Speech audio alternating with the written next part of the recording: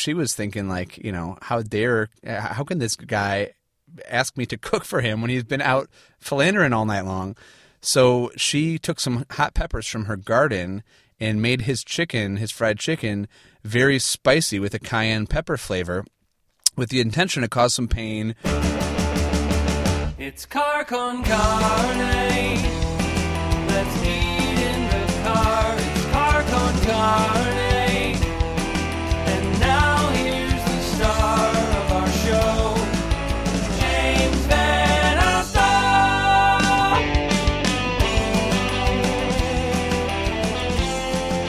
All right, so this is a weird week. Jared Leonard, Rub's Backcountry Smokehouse, is my guest. He's sitting shotgun. I actually came into your barbecue supply joint and watched you make Nashville hot chicken for tonight's episode. You sure did, and it's. I'm excited to share our new creation or our new adventure with you. This hot chicken. So let's backtrack. You are Jared Leonard, Rub's Backcountry Smokehouse, a pillar in the Chicago barbecue community. That's very nice of you. A couple doors down, you just opened this supply house, and it's like a training center, right? Yeah, this is like our secret laboratory. So, not secret because we have public classes and dinners over here, but this is where we have a smoker and a pizza oven and fryers, and it gives us a chance to have a little playground, and then we bring people in here to teach them about what we do so that they can aspire to have their own creative cooking at home. The space is extraordinary, and the reason why we're eating Nashville hot tonight is because next up in the Jared group, restaurant, the Jared group, empire, is that a diamond shop. Sorry, my brain just stopped functioning for a second. The Jared Empire. You're opening up a restaurant in Lincoln Square on Western Avenue called the Budlong, the centerpiece of which will be Nashville hot. Yeah. A couple of years ago, I went to a barbecue conference in Nashville and had this style of fried chicken there that just blew my socks off in more ways than one, with its flavor and heat level and just cool history and story behind, where the dish came from. And there's just, for me, food is like 3 or 4 different parts, and only a decent part of that is the flavor of the food, but so much of what I like to eat and what I like to cook is the story and the culture and the why it is the way it is side of food. So let's go down that road, because I had never heard of Nashville hot chicken until I met you. And ever since you first introduced me to it, I'm starting to hear more about it. You're on the leading edge. Like, you figured this out before a lot of people. This is a thing, and this is something that shouldn't be landlocked in Tennessee. Tell me the story, because it's a fascinating story where Nashville hot chicken came from. Yeah, so there's a guy named Thornton Prince who had a chicken shack in Nashville, and I've poked around a little bit, and from what I can tell, it was just had a generic name like the Nashville Chicken Shack or something, and someone may have the full story for me, but it was just a generic chicken place serving fried chicken. This is like 75 years ago. And Thornton Prince was out partying one night. He was kind of a man about town, liked to go out, and he was well known with the ladies. And he came home on a Sunday morning, like 6, 7 in the morning after being out all night.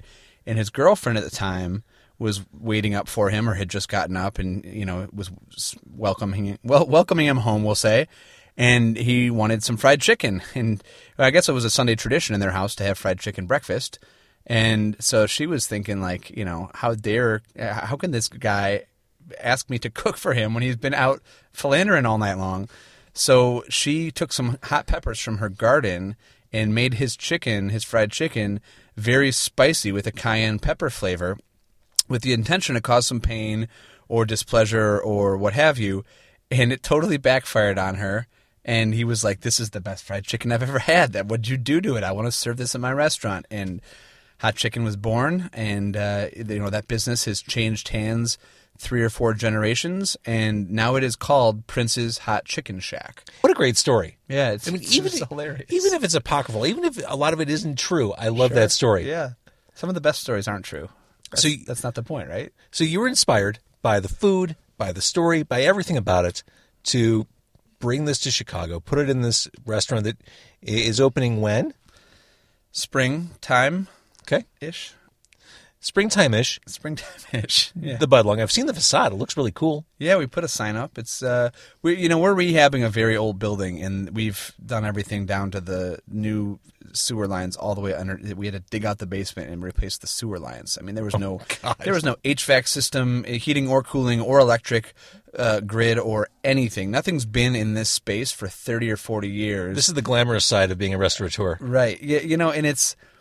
I always told people that asked my advice about opening a restaurant, there were a couple of rules that I followed.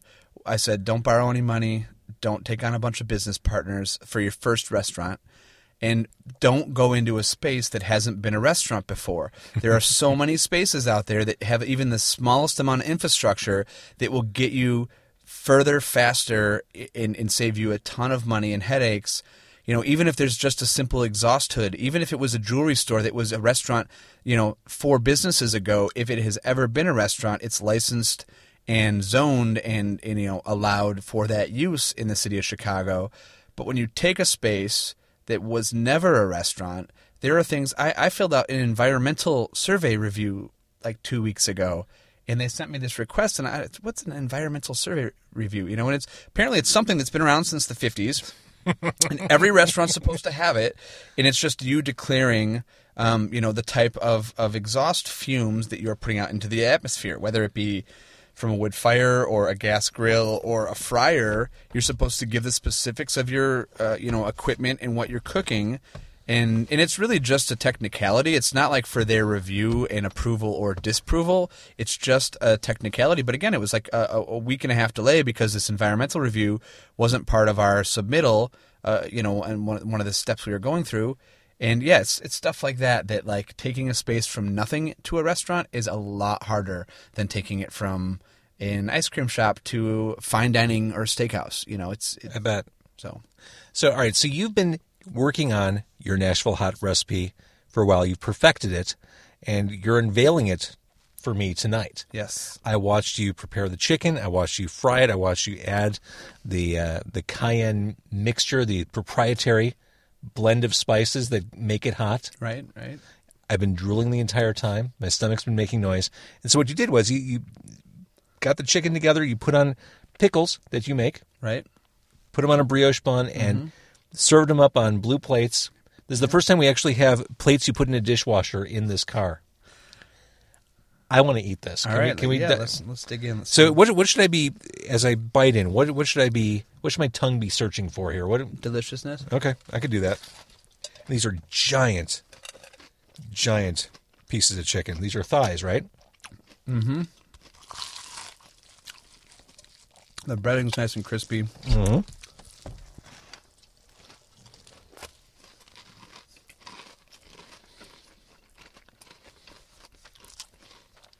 Oh, there it is. There it is. Starts very smooth, very flavorful. Mine's not that spicy, but as soon as you stop eating, oh man, that's when your tongue starts to dance. Mm-hmm. But I love heat, but there's got to be flavor there. Yeah, if it's so hot on the front of your tongue, so here's the thing about Nashville hot, and one of the things that makes it so great, it's not just spicy. It has flavor depth to it. It has a nice balance to it. So, I've seen incarnations of said hot chicken that aren't Nashville hot chicken. They are covered in habanero peppers or ghost peppers. And, I hate to tell you, kids, but that's not hot chicken. You're serving spicy chicken. It's different. Hot chicken has this cayenne pepper heat. So it's not meant to burn off your face. It's not meant to hurt your tongue. You're supposed to taste like... I was 4 or 5 bites in before I had any spice. And not bites, chews. I took a bite and then a second bite. And I was chewing on it. And it's funny because I've made this 100 times now. And every time I'm like, oh, I didn't make it hot enough. And then I keep chewing.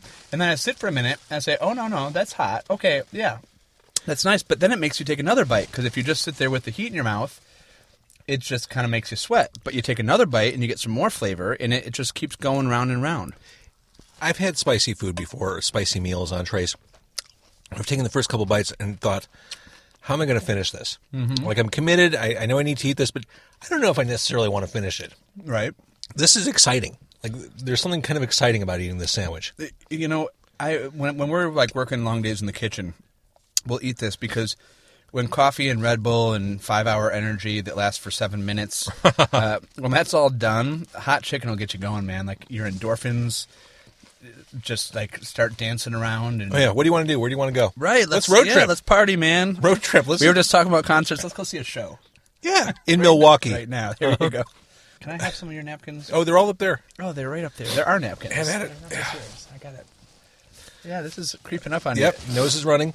I actually Tears are started falling. out, I swear, like I said, I've made this 100 times, and I started out thinking, man, for the show, I didn't make it hot enough. But yeah, it's hot. No, you're right there.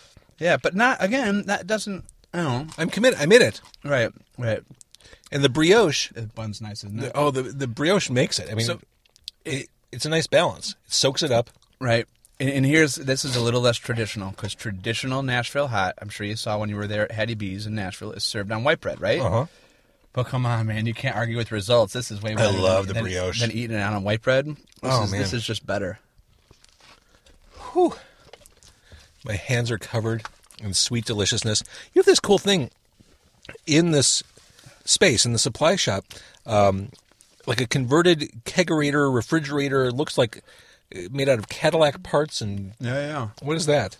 So that's my man over at Candy Van, Peter Gammon, and he does custom pinstriping and, I think he does. Oh, he just built a food truck. Like he does a lot of custom paint work, graphics, that kind of stuff.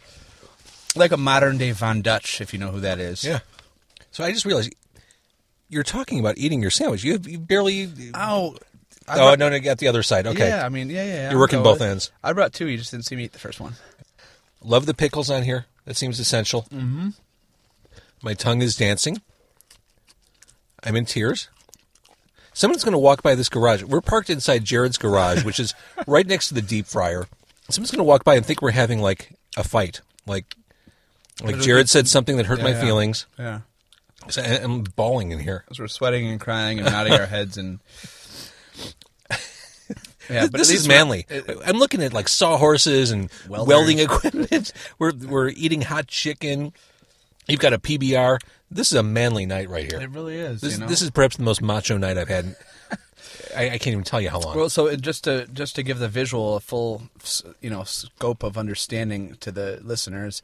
So in the back of the barbecue supply shop, we've got our barbecue welding shop, or our just our workshop. So I've got my tool bench and my bench vices and my sawhorses and my my miter saw and my welding table and just all my tools and all my stuff, because you have to build and fix and create things to be an entrepreneur, but especially in the food business. And then it's also funny because we have our fryer. Excuse me, we have a fryer that we set up.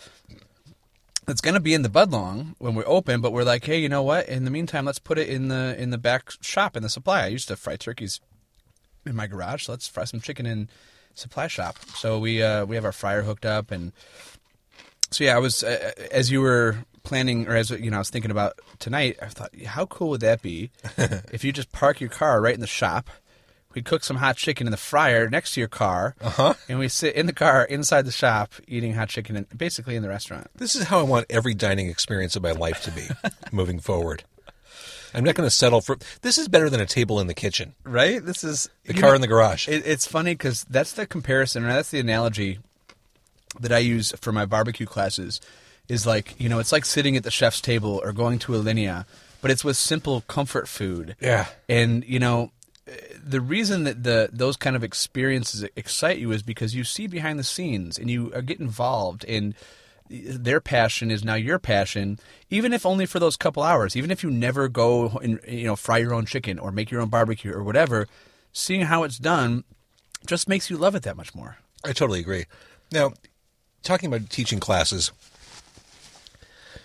I came in, you started making the chicken, and I swear to God, you gave me the history of chicken. Like, you rattle this stuff off in such a kind, approachable, educational way. Like, if you weren't a restaurateur, education would have made sense for you, because you seem to like explaining and sharing knowledge. Had you ever thought about that?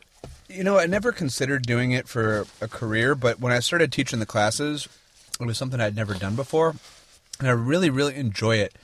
And part of that enjoyment is a little self-oriented, where I love that I get to learn every time I teach. And I think that's an age-old adage, right? That the best way to learn anything is to teach it. Yep. Or what I tell people is, learn enough that you know more than most other people, and then start teaching it. And that's been a lot of fun for me because, talking about what you're doing and explaining it to other people and seeing them get excited, like the first time that you learned about it and got excited, there's this connection of like, wow, I'm not just crazy, and other people think this is cool too. There's just a connection. Totally. So when did you start teaching barbecue classes? 2011. We had our first barbecue class. We opened the restaurant when my daughter was 2 months old. Then when my that's great. Right? You didn't have anything going on then. No. Good timing. We moved, opened a restaurant, and had a baby, and got married all within like 5 months. Yeah, it was a busy year. Oh, my God. Yeah, and we're still married. Love you, honey. So the next year, we were running out of space in the restaurant. We needed to take another space. We needed to get a bigger smoker, so we built out this pit room. But it wasn't connected to the original restaurant. So we thought, what else can we do in here? How can we utilize this space to justify having it? So on the eve that my son was due to be born, I had scheduled a barbecue class. Not realizing that wasn't a great idea. So like a month out, my wife was like, no, you can't have a barbecue class the night we're having our son. Long story short, we obviously rescheduled it, but we always joke that every time we're opening a new space, we're going to have another child, and we haven't kept up with that on number 3, but we're looking into getting some more babies in the family, so we'll see where that goes. Do people ever contact you after they take your class? Like, hey, because of your class, I bought a pork shoulder and did something magnificent with it. Yeah. Probably the coolest story was this couple who came to my class. And about, I guess, a year later, year and a half, couple years later, whatever, I get this email, and they're like, hey, we loved your class. We bought a smoker after your barbecue class, and we've been cooking barbecue ever since. And my husband is Parisian, and we've now moved back to Paris, and we are opening one of Paris's first barbecue restaurants. How about that? As a result of coming to my class. Now, she was from Texas. And as a Texan, she grew up with barbecue. She met her husband, a man from Paris, when they were both attending the same graduate school here in Chicago. She hadn't really shared her barbecue background with him because I don't know that she was necessarily like a barbecue girl, but she grew up in Texas, so she was familiar with it, right? Yeah. So when we came to class, this is how she told the story to me. She was like, he was blown away, like, wow, in Paris we don't have this. We don't have barbecue. And she was like, oh, I grew up with this. And he was kind of like, what have you been hiding from me? Right. This is fantastic. Why, I'm going to roll down the windows here. Get a little warm. Hot chicken car. Uh-huh. So anyways, he was like, this is fantastic. And they bought a smoker, a little Weber Smoky Mountain, and they started cooking barbecue. And, they moved back to Paris. The last I heard, I think they're open now, but they had come back to Chicago to visit some family or friends or something. And they came in and spent an afternoon with me learning more about what I did and timing and, really understanding barbecue from the perspective of like, hey, we're going to open a restaurant now. Mm-hmm. And, excuse me, instead of just like, hey, we're going to cook a pork shoulder. So, because I'm guessing, and not to take you too far off track, but the timing of preparing the food has got to be kind of a challenge, like syncing up how long it takes to cook something to when it has to be ready for service. Mm-hmm. In the beginning, that's a big challenge, and it's especially hard because, I don't care. Most restaurants, when you open, you don't have any money. And even if you were funded well, you don't have money to spare when you first open. Food costs is very, very important. That's the fastest way. That's your enemy in the restaurant is a high food cost and waste, right? So in the beginning, you're faced with this dilemma of, okay, we don't have 300 customers today. We made food for 300 people. What do we do with all the leftover barbecue? So, in the beginning, that's the challenge. And Aaron Franklin, who's got arguably one of the most popular barbecue restaurants in the world in terms of supply and demand balance, it doesn't serve the most people, but probably supply and demand, he's the most in demand. People wait in line for like 6 hours to eat his food. And which restaurant is this? Franklin's Barbecue in Austin, Texas. So one of the things, I just read his book, and one of the things that he says in his book is that in the early days, they would throw out a lot of maybe he didn't say a lot, but they would throw out briskets. Or one day he says he burned all the briskets and he gave them away for free just because people had been waiting in line. So he was very adamant about, I'm only serving, the perfect briskets, and I'm only making, so many. When they're gone, they're gone. And it worked out great for him. Other restaurants, if you do that and you're throwing away $100 pieces of meat, if you don't have the lines to justify it the next day as a result of your dedication to your food, you may have you may go out on a moral high, but it's not a great way to make money. So it's kind of it's a tough balance. You really have to know how to use your leftovers if you have any. Like, we chop ours up and put them into the baked beans. Did you figure that out right from the beginning when you started the business? Not really. I mean, we sort of did, but we also just didn't make a lot of food each day because we didn't want to have to throw out extra food. But that would mean you would run out early in the day. And people that don't understand the 16 hours that go into smoking a brisket would come in maybe on a Friday night, order a brisket sandwich at 7 o'clock, and they were told that, hey, we're out of brisket. And then they go on Yelp and they say, what kind of barbecue restaurant runs out of brisket on Friday night at 7 o'clock during the busiest hour? And, well, one that has good brisket and only made enough for people who got there before 7. But it's really hard to translate or to explain that message on the fly without sounding defensive or offensive or whatever, what have you. So, yes, the timing, like when we smoke a brisket for 16 hours, it's not like we time it to be done the minute someone orders it.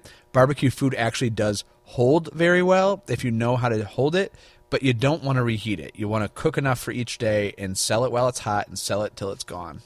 Yeah, I've never had a dry brisket here. I mean, it's always juicy and tender and super delicious. That's a lot of trial and error. I can't say it was always that way, but we've really nailed it. I think after brisket like 1,000, I think you really get it. As I'm listening to you, I'm always fascinated. And we've talked about this before on the radio, but I'm always fascinated by the entrepreneurial drive and spirit. You said a couple things that I think work for restaurants. I think they work for business, period. Don't borrow if you don't have to. Right. It really is all about you. Mm-hmm. I mean, restrict the amount of partners you have. Yep. I mean, you need to figure out how to make a lot with very little. Yep. And you have to know that there's not a one-size-fits-all answer. You need to look inside yourself and know, what do I want from this? What can I give to this? And what's our end goal? And if your end goal is to be rich or famous or any of the other superficial goals, you are in the wrong business. Go, get better at baseball, learn to rap, learn to sell crack or have a good jump shot. Isn't that what Biggie said? Yeah.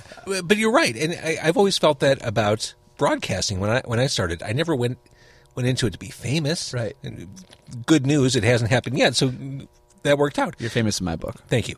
But I did it because it was something I really enjoyed, and it goes back to that old adage that if you do what you love, everything else will fall into place. And I actually like the way you said that, because some people will say if you're doing what you love, you never work a day in your life, and that's actually not true at all. Oh no, I'm looking at this. Hard. I'm looking at this workshop of Jared's. I mean, there is equipment and gear and ovens, and I mean, this is a laboratory. You're constantly working on bettering what you do, furthering what you do, and you don't work short. You don't clock in for 5 or 6 hour days. This is all consuming. Well, but it's also about having a balance. I very well know that I could get here at 7 in the morning and stay here till 9 at night every single day, and there would be something to do, and the business would be better for it.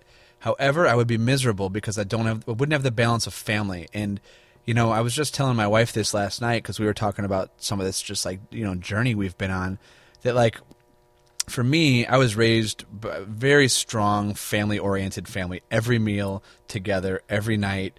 My mom loved us. She just loved us. And that's really, that's ingrained and that's in me. So if I didn't have that side, for me, again, just speaking about me personally, not every entrepreneur, but for me, if I didn't have that, I think I would have always felt kind of empty. So you got to have that balance of hey, today I do have to work for 12 hours, but tomorrow I'm going to take the day off. And then on Saturday, we're going to go on a road trip. And then, when I get home tonight and I'm tired, I'm still going to be nice.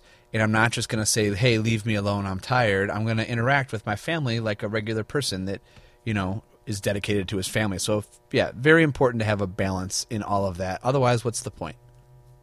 And we should talk barbecue real quick. Rub's Backcountry Smokehouse, one of the coolest restaurants to hang out in the city. Just the cool vibe, kick-ass food.